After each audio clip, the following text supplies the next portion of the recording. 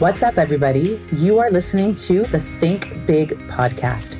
I'm your host, Ayelet Polonsky, also known as your manifestation mentor. This podcast is designed to help you create a manifestation mindset by learning how to think big. You'll learn to use your thoughts to co-create your reality. Let's get into today's episode. Where do your stories come from? Write this line down, because if there's anything you take away from today's episode, it's this. The stories you tell yourself about yourself become your reality. I'll say that again.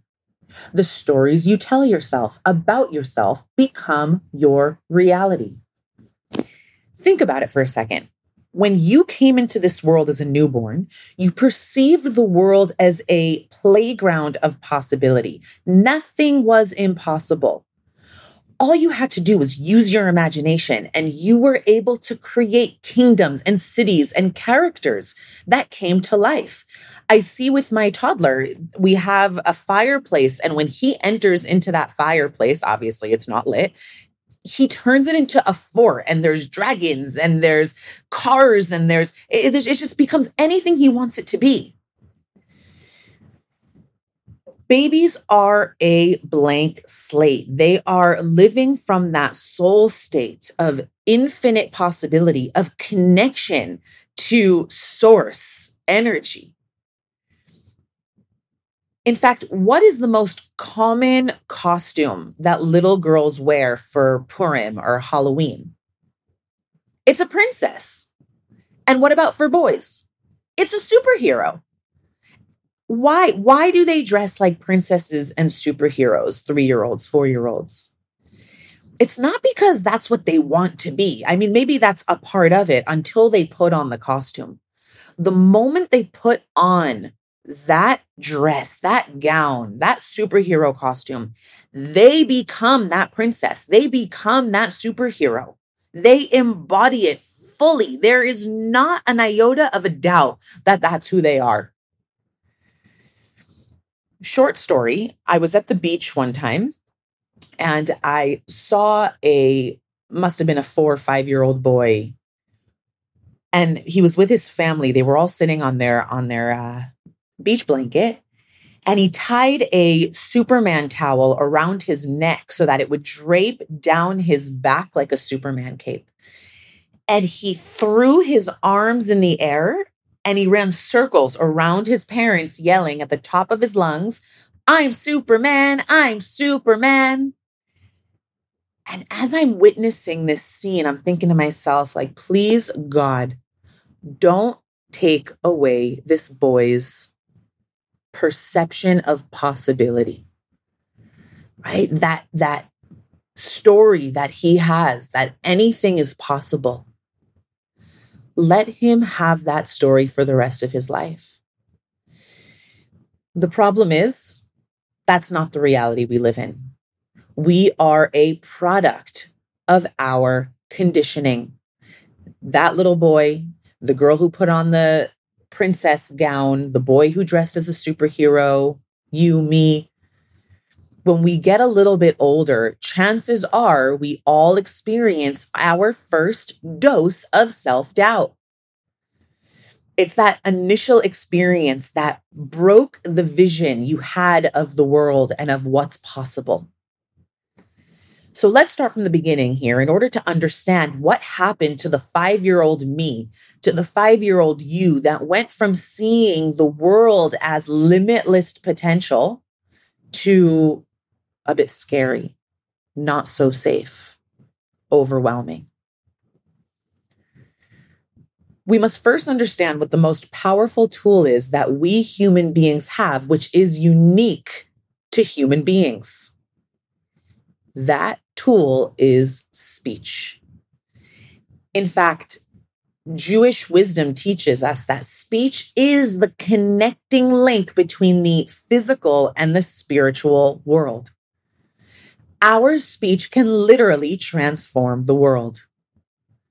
The types of words you speak into existence literally create the reality that you are currently living. I'm sure you've all heard the words abracadabra if you've ever gone to a magic show. It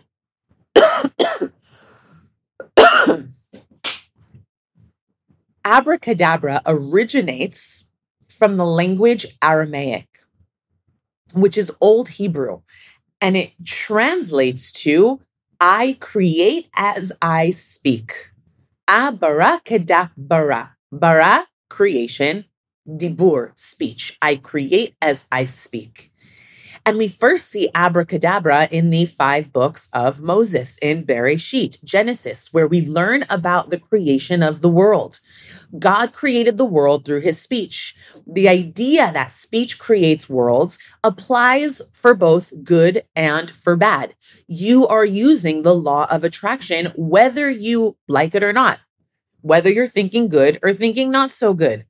So if you speak words of positivity out into your worlds, you will manifest positive outcomes. But if you speak words of negativity, you'll manifest negative outcomes, God forbid. So why is speech so powerful?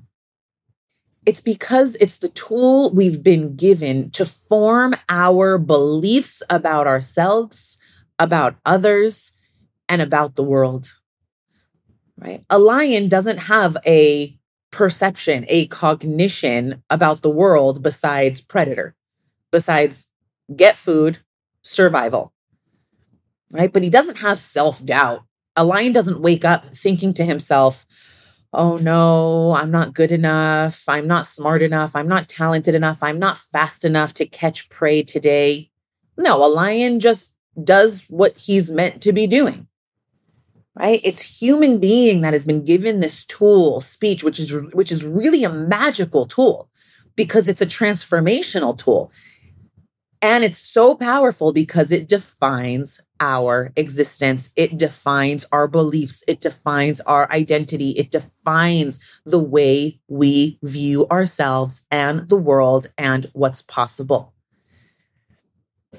Sarah Yosef shares in her book titled It's All in Your Mind that when the Torah states, and God blew into Adam's nostrils the soul of life, it is telling us that God embedded within Adam a divine soul, at which point man became a living being. The holy Jewish sage Onkelos teaches that man became a living being actually means he became a speaking spirit, meaning that God gave man the power of speech. The ability to speak derives from the Spirit of God himself and is therefore a spiritual force. Animals also have vocal cords, but they can only make sounds, not coherent speech, sentences. The ability to use vocal cords to form speech is purely a human trait because it requires a spiritually energizing force called the soul. And it's through the power of speech that our beliefs get formed. I'll get a bit vulnerable for a moment here in sharing a story that happened to me when I was a little girl. I had a crush on a boy named Tommy. I was 8 years old.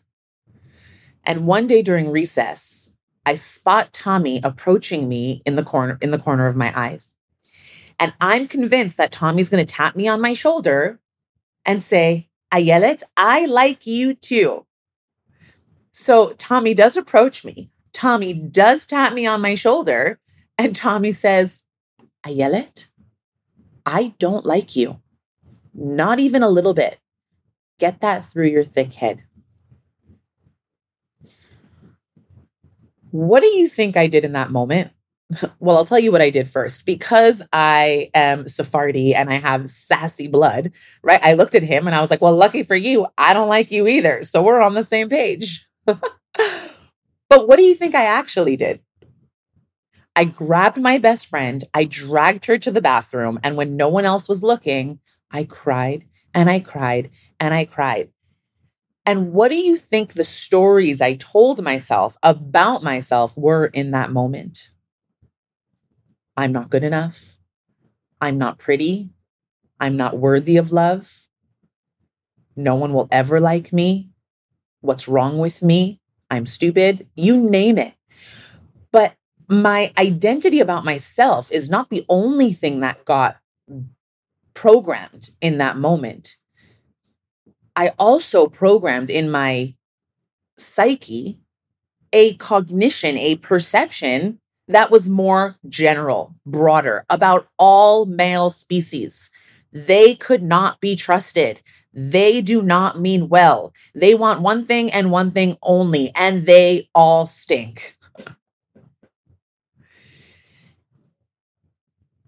Now, that experience, that story that I told myself, I'm not good enough, I'm not worthy of love, is what caused me to build walls, to put up walls, right? Because there's a part of me that got formed that day called shame. I was so humiliated, so embarrassed, and so ashamed that I threw shame and vulnerability into a basement called exile, never to see the light of day again.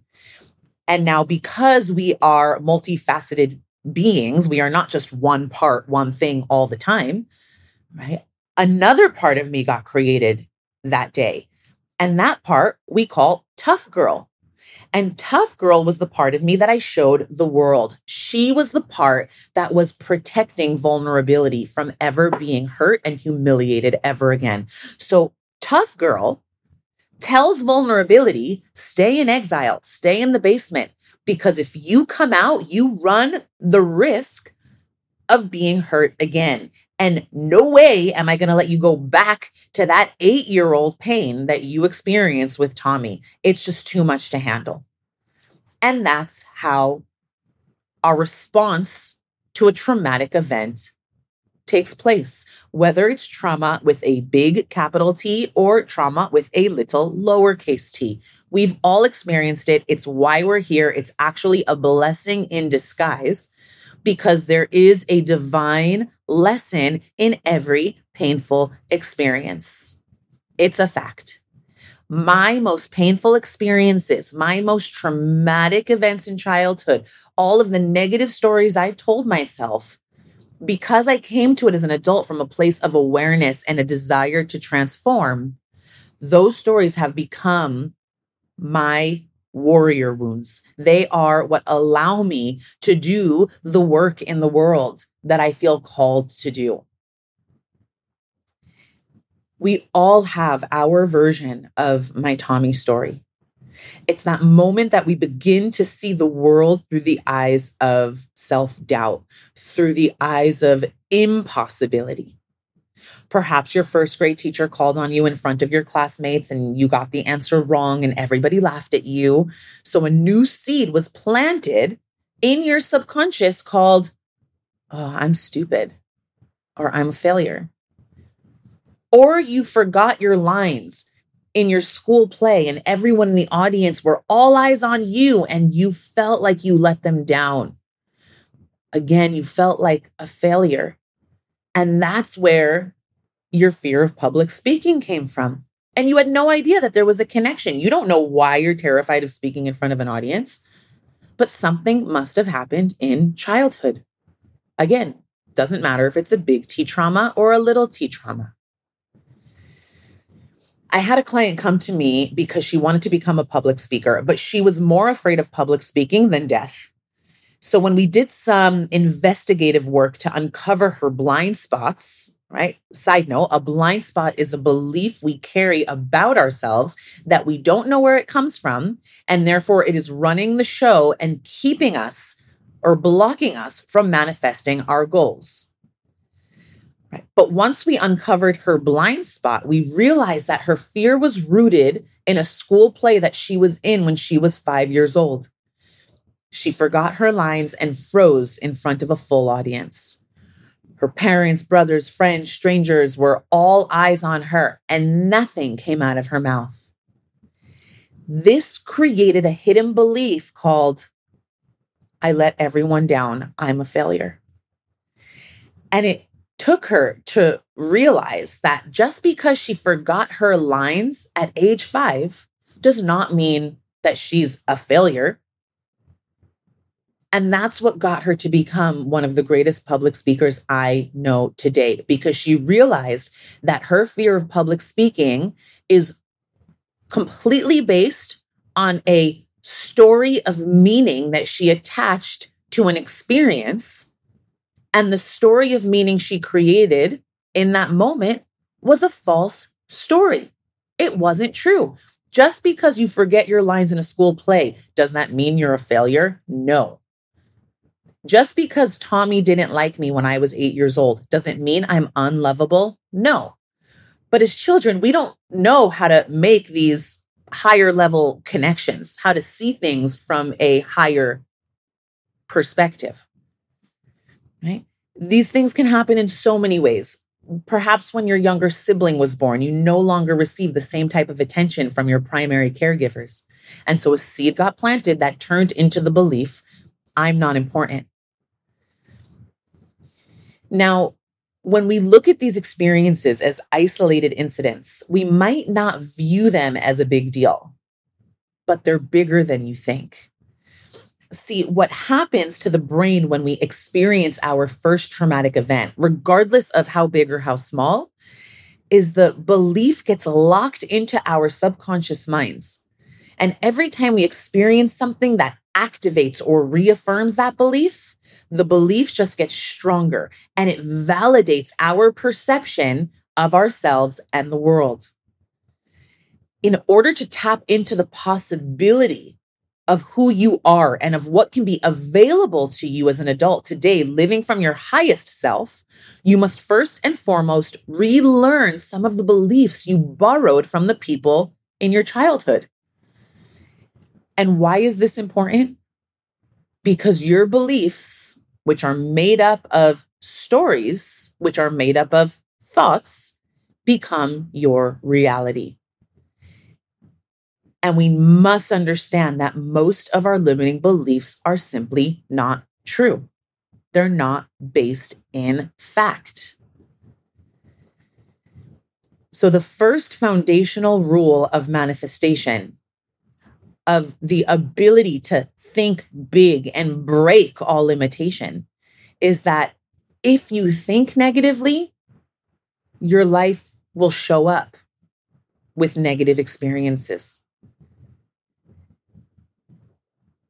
If you're trying to manifest your soulmate, let's say, but you don't think you're deserving of love, it'll be much more challenging to manifest him. But thank God, there's also a flip side to the same coin. And we learn this from the previous Lubavitcher Rebbe, who coined the phrase in Yiddish, Seid gut, tracht gut. If you think good, it will be good. And this is not just feel good affirmation fluff. It is 100% true. If you think good, it will be good. Start working on micromanaging the types of thoughts you're thinking, because I'm with you. It's not always so easy to just think positively all the time. All that positive psychology, it sounds nice, but easier said than done. The mind has been conditioned to do the opposite. In fact, the average person thinks between 50,000 and 80,000 thoughts per day. That's up to 48 thoughts per minute, which is almost one thought per second. If that number is not mind-blowing, then I'll add this kicker in. 80% of all this thinking we're doing tends to be negative. And 95% of our thoughts are on repeat. Over and over and over, the negative wheel just keeps turning. How can we possibly manifest a life that we love with all this negative thinking going on, especially if a premise of manifesting and thinking big is where your thoughts go, energy flows. Where your thoughts go, energy flows. You are sending energy in the direction of your thoughts. It's inevitable.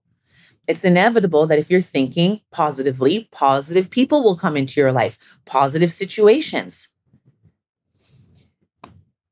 Now that we know the power of speech and its ability to turn thoughts into reality, we can understand why positive psychology is big into positive affirmations.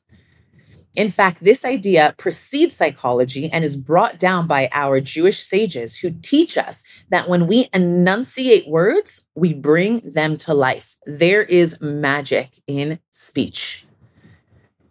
So the simplest place to start in order to rewire your brain for positive thinking is to actually recite affirmations out loud. So instead of claiming, I'm not worthy of love, I would say, I am worthy of love right now. This very minute, love finds me. And if you actually don't believe you are worthy of love right now, you can start by telling yourself this: I would like to believe that I am worthy of love right now. Cognitive neuroscience has shown us that as adults, our subconscious minds are made up of neural pathways. These neural pathways get formed as a result of our beliefs, our thoughts, and habits.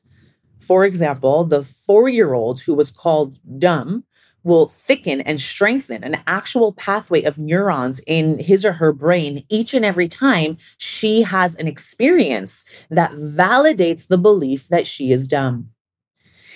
And the thicker the pathway becomes as a result of continuously affirming that belief, the more tangible the manifestation in your physical world will become. Hence, this adult will find herself in situations more often than not that reinforce this belief. I'll give you an example. Take Lisa, who suffers from physical chronic pain and continues to, day after day, think the thoughts and speak the words, my body is hurt and therefore I can't exercise. Or my body hurts and therefore I'm exhausted. Or my body hurts so I can't function like a normal person. What Lisa is doing is strengthening that belief and as a result, manifesting more of what she does not want for herself, more physical pain. In order to break the vicious cycle, we must recognize the voices of criticism and self-sabotage that try to convince us that we are not enough. Most of all, in order to begin to change your reality, you must have the faith that God, Source, Infinite, can undo any, and I mean any circumstance. The moment you think that something is not possible for you is the moment you manifest the impossibility of that very thing you want happening. But when you realize that it's about your perception, then your entire reality begins to transform. In fact, when you visualize the word impossible, see the letters in your mind, what do you see? You can choose to see the word impossible written out, or you can see that when you break up the word, it actually writes, I'm possible. I'm a living, breathing possibility. I am possibility. Once you've accepted this foundational rule that you can relearn, undo, and change your circumstances, you've already opened a magical door to a whole new world of miracles. Change your story, change your life. Change your life, and you start manifesting a world beyond your wildest dreams. If you enjoyed this episode and would like more manifestation inspiration, tune in every Monday for a new episode. Be sure to subscribe so that you don't miss out on an episode. What you get out of this show means the world to me, so I invite you to leave an honest review. And if you want more, you can follow me on social media at Ayelet Polonsky. And if you want to learn how to manifest a life you love, head on over to ayeletpolonsky.com to check out the courses that I offer. See you next week. And as always, think big and happy manifesting.